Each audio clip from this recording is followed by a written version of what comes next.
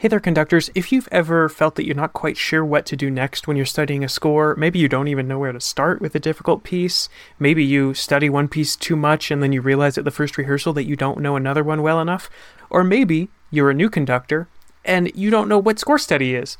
I'm excited to share that I'm finally publishing and sharing my score study checklist. I've been refining this for 12 years now, and I'm so excited to share it. It is going to walk you through my structure, my process to make sure that I learn every score that I need to learn well enough and so that nothing falls through the cracks. So it covers everything that you need to know. There's a link in the show notes. Go ahead and click it, sign up, and you'll get that score study checklist sent right to your email. You'll also get access to an 8-minute video of me explaining what each section is and how I use it to organize all the music that I need to learn. It's only 8 minutes, so it's not going to take you a whole hour to learn how to study better, how to put up a process for your score study, and how to make sure that nothing is falling through the cracks. So again, click the link in the show notes, and I hope to see you soon. Now please enjoy this episode of Podium Time. Welcome to Podium Time, the podcast for conductors and students. Hello and welcome to Podium Time. This is your host, Jeremy D. Cuevas, and this week Luke and I are speaking with George Jackson, a London-based conductor who works entirely as a freelance and guest conductor. We've split this interview into 3 parts as part of an experiment we're running on the podcast, and this third part is all about how we can use podcasts, film music, and Steve Reich to help revitalize classical music in America and around the world. Be sure to check out the 2 previous episodes.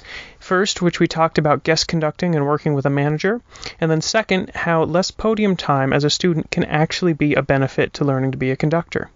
As always, I'd like to thank our patrons on Patreon for supporting the podcast with just a few bucks a month, and thanks to everybody that's a part of our Inner Circle Facebook group who shared with us that they may want shorter, more focused episodes. Check out the show notes for links to both of these, and you can also use the promo code PODIUMTIME at pagubatons.com for 20% off your first order, and that link is in the show notes as well. But for now, let's get to this third and final part of our interview with George Jackson. So, do you have any projects or any things you're working on right now that you're excited about that you want to just talk about for a minute?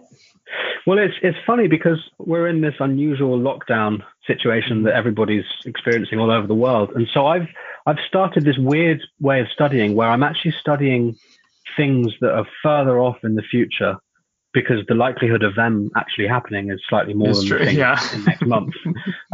So, I mean, I'm doing a Janacek opera in about 2 years or so, which I'm now studying as if it's next week, because I think, well, this is sort of wasted, free time.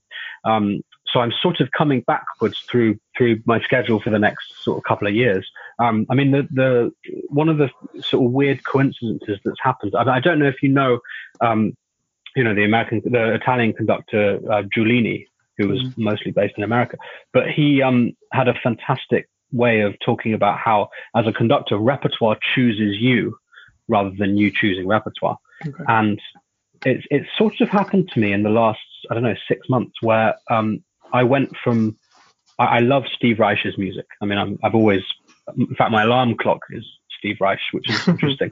But I've always loved his music and really enjoy listening to it, not for work purposes, but just for enjoyment. But then I was offered some work conducting a Steve Reich premiere actually in Paris earlier this year. And then suddenly I'm doing about 4 different programs of Steve Reich, because of course, what I'm realizing happens, it's not that you get typecast, but suddenly you find something which you really enjoy doing and which people want you to do. And it all kind of fits together like a jigsaw. So I'm really excited to be doing a lot of Steve Reich, particularly some of the later works which are being premiered for the first time in Europe. So I'm doing quite a few French premieres of some of his later music. So, for example, this Music for Ensemble and Orchestra, which was part of this trilogy of 3 pieces, the Steve Reich Richter, which is a piece which has a film by Gerhard Richter alongside it. And then on top of that, a piece called Runner, which is almost like a precursor to that composition, as well as this Music for Ensemble and Orchestra. So I'm doing a really nice project at the Philharmonie in Paris in July. Obviously, touch wood, because July seems to be a month which is still a big question mark in for musicians. And that's exciting because, usually young conductors, I'd say probably Beethoven is the composer that we interact with the most as young conductors. Mm-hmm. We've probably all engaged with almost all of his symphonies and maybe all of his concertos or most of it. So for me, it's really nice to have a living composer mm-hmm. be the person in my repertoire whose variety of pieces I've conducted the most, because you suddenly realize how easy it is to identify and to get into another piece of music because you've been working on all of his other music. Mm-hmm. And so that's been really nice, and I'm really enjoying kind of getting through all this repertoire, which is still living and still alive and still sort of being premiered all over the world. Yeah. What are a couple pieces that people not familiar with Steve Reich should go check out? Well, Music for 18 Musicians is sort of like, as a teenager, it's a piece which it's almost like everyone listens to Nirvana as a teenager, and it's sort of like the classical musician's version of being a rebel, and listening to Music for 18 Musicians. And I mean, irrespective of how you want to talk about how great it is, it just sounds amazing. Mm-hmm. The landscape, and then I really like Desert Music, which is a really, really cool piece. But I think with Steve Reich, it's just like, it's an ability to be able to create a whole world out of one chord that starts a piece and becomes the foundation of a whole piece. And I think it's what's also fantastic is the times that I've conducted his music in concert halls, in sort of ordinary concert settings, that the concert halls are just full all the time, and full with young audiences. Yeah. And so I think, all orchestras all over the world are constantly asking the question, how can we get people to come to the concert halls? How can we get younger audiences, particularly American orchestras? That's always the question. How can we make sure that we have an audience of younger, perhaps a demographic that reflects the players in the orchestra slightly more? And the answer I've come to it seems to be Steve Reich. I mean, it fills halls, and I think orchestras like playing it because it's a different way of playing. Mm-hmm. It's more like being in a band than playing in an orchestra. Yeah. But there's something about it which I think is I think it's going to become a major part of orchestra's repertoire over the next century or something, in a way that we haven't worked out yet, which is great. I think it's exciting to be part of it. Yeah, and I wonder why it's not done more here. I mean, I'm not very familiar with his music. I'm very familiar with him as a figure of music, but I've never played any. I've never heard any live, actually. Yeah. I've studied in classes, but it's it's just not something that at least in my world that I've actually come into contact with.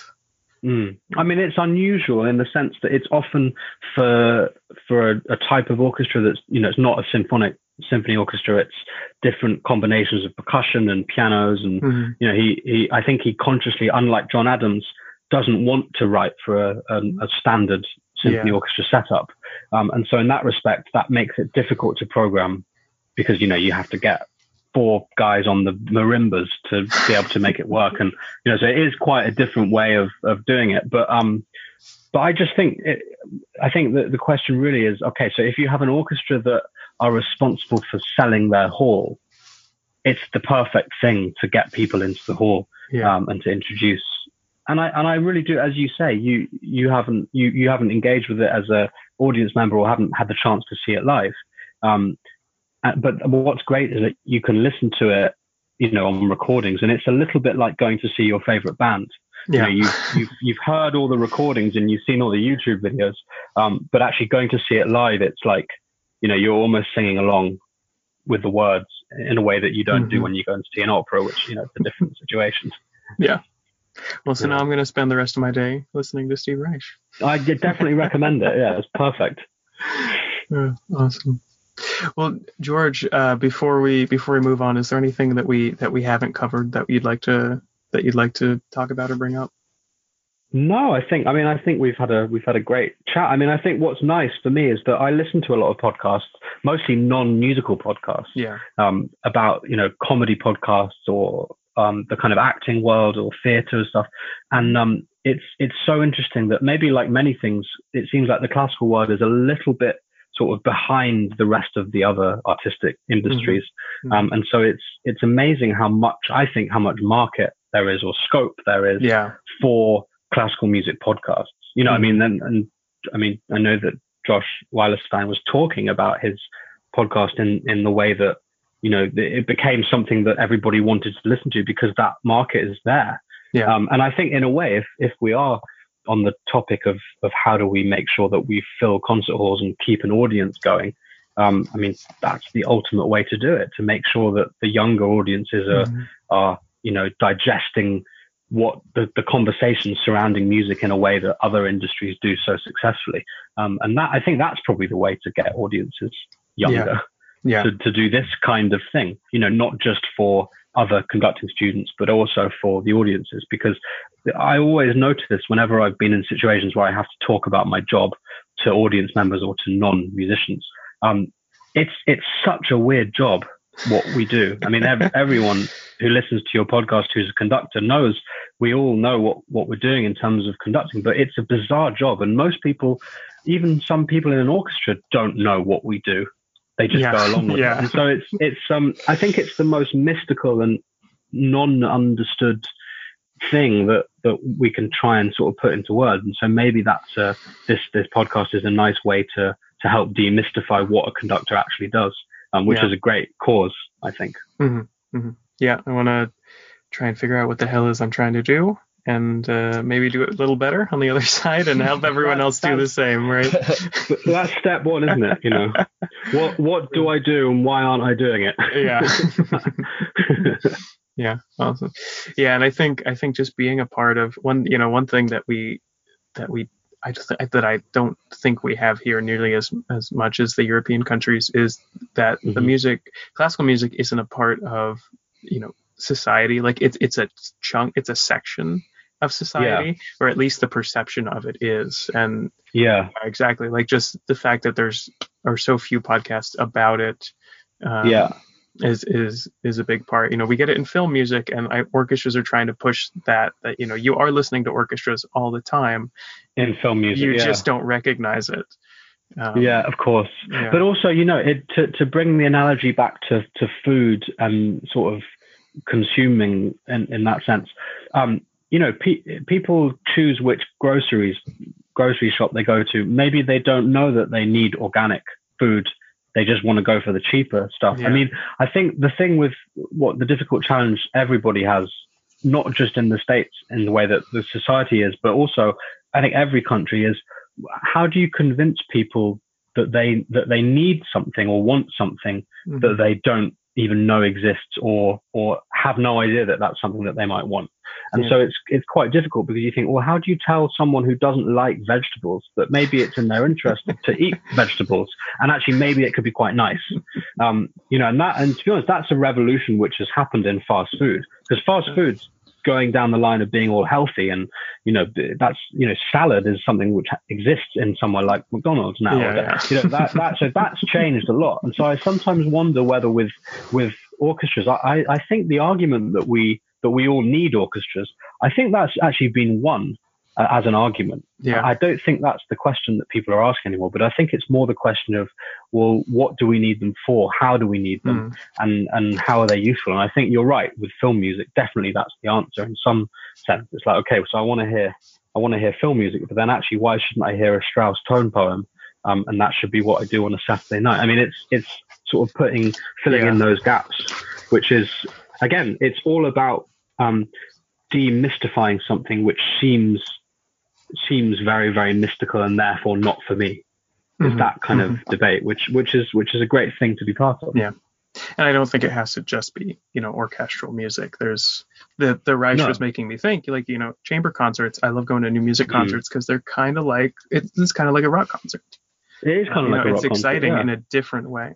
Exactly. With the Strauss tone poems, the orchestra I work for here did, they were doing Heldenleben, and the week before they were doing Return of the Jedi. And in rehearsals, you know, I was observing, so I prepped Heldenleben and the snare drum part in the battle. And I was watching rehearsals for Return of the Jedi, and I was like, oh my God, there it is. Yeah. So our conductor, who was doing both concerts, was like talking about the influence and, you know, the exact same thing Yeah. as you hear. And so, you know, Yeah. he was trying to convince people to go to the concert next weekend. But that's absolutely right, because also, you know, there's no way that John Williams or any of these film composers, of course they knew all that music, and they knew what's more important is they knew who to steal from in a good way, in a way that's healthy. And so in the sense, you think, well, if the guy writing the music for this particular film music knew about all the other stuff, then why shouldn't the audience know about all the other stuff? Yeah. And, you know, I think there's nothing wrong with that, but it's about making that argument. And in a way, it's just about marketing. You know, how do you make someone as interested in that as they are in Star Wars or whatever? And that's where actually it's not, you know, our job on a simple level is just to be good musicians and conduct and be nice with an orchestra and all those things.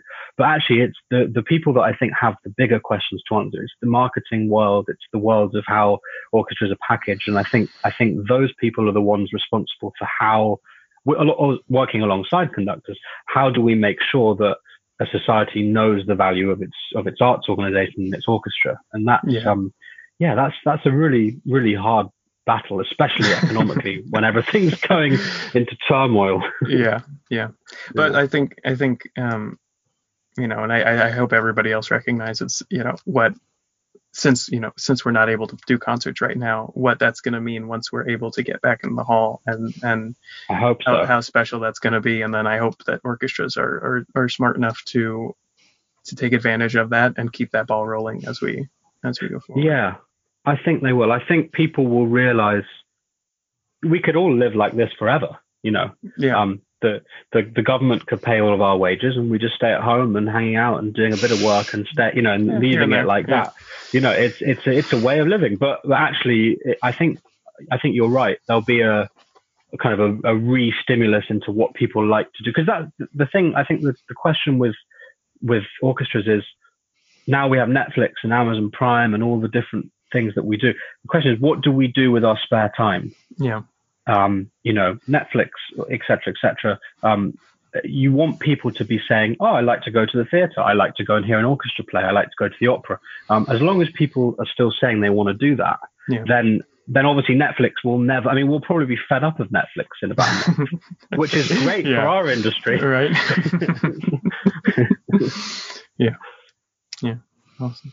Well, George, I think we just have one last question, and that's our Billboard question. If you could send a message out to all the conductors listening every day, what would you send? I think I've thought about this a little bit, and there's a really interesting letter which some say it's fictional. I like to think that it's not fictional, and it's a letter which a very enormous, famous British book publisher sent to J.K. Rowling of the Harry Potter books, rejecting her on the basis that there was nothing in the marketplace that would allow something like Harry Potter to flourish. And, you know, it's really the ultimate rejection letter pre-Harry Potter being successful.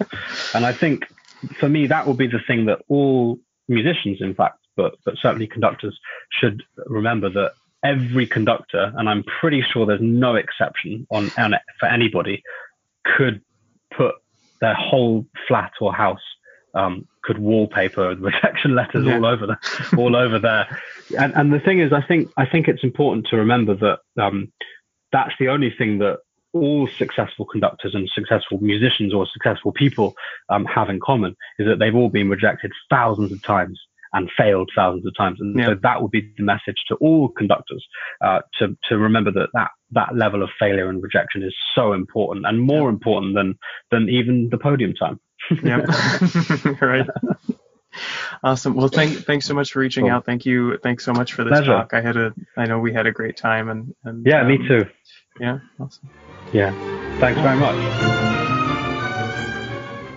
Thank you so much for joining us for this episode of Podium Time and listening all the way to the end. You've joined the full episode club. If you'd like to get more from the podcast, consider joining the Podium Time Inner Circle group on Facebook, or check out our Patreon page for bonuses like behind-the-scene discussions and other educational extras. Links are in the show notes or at podiumtimepod.com. Mendelssohn's Italian Symphony was performed by the Czech National Symphony Orchestra, and Beethoven's Egmont Overture was performed by Stefano Ligorati.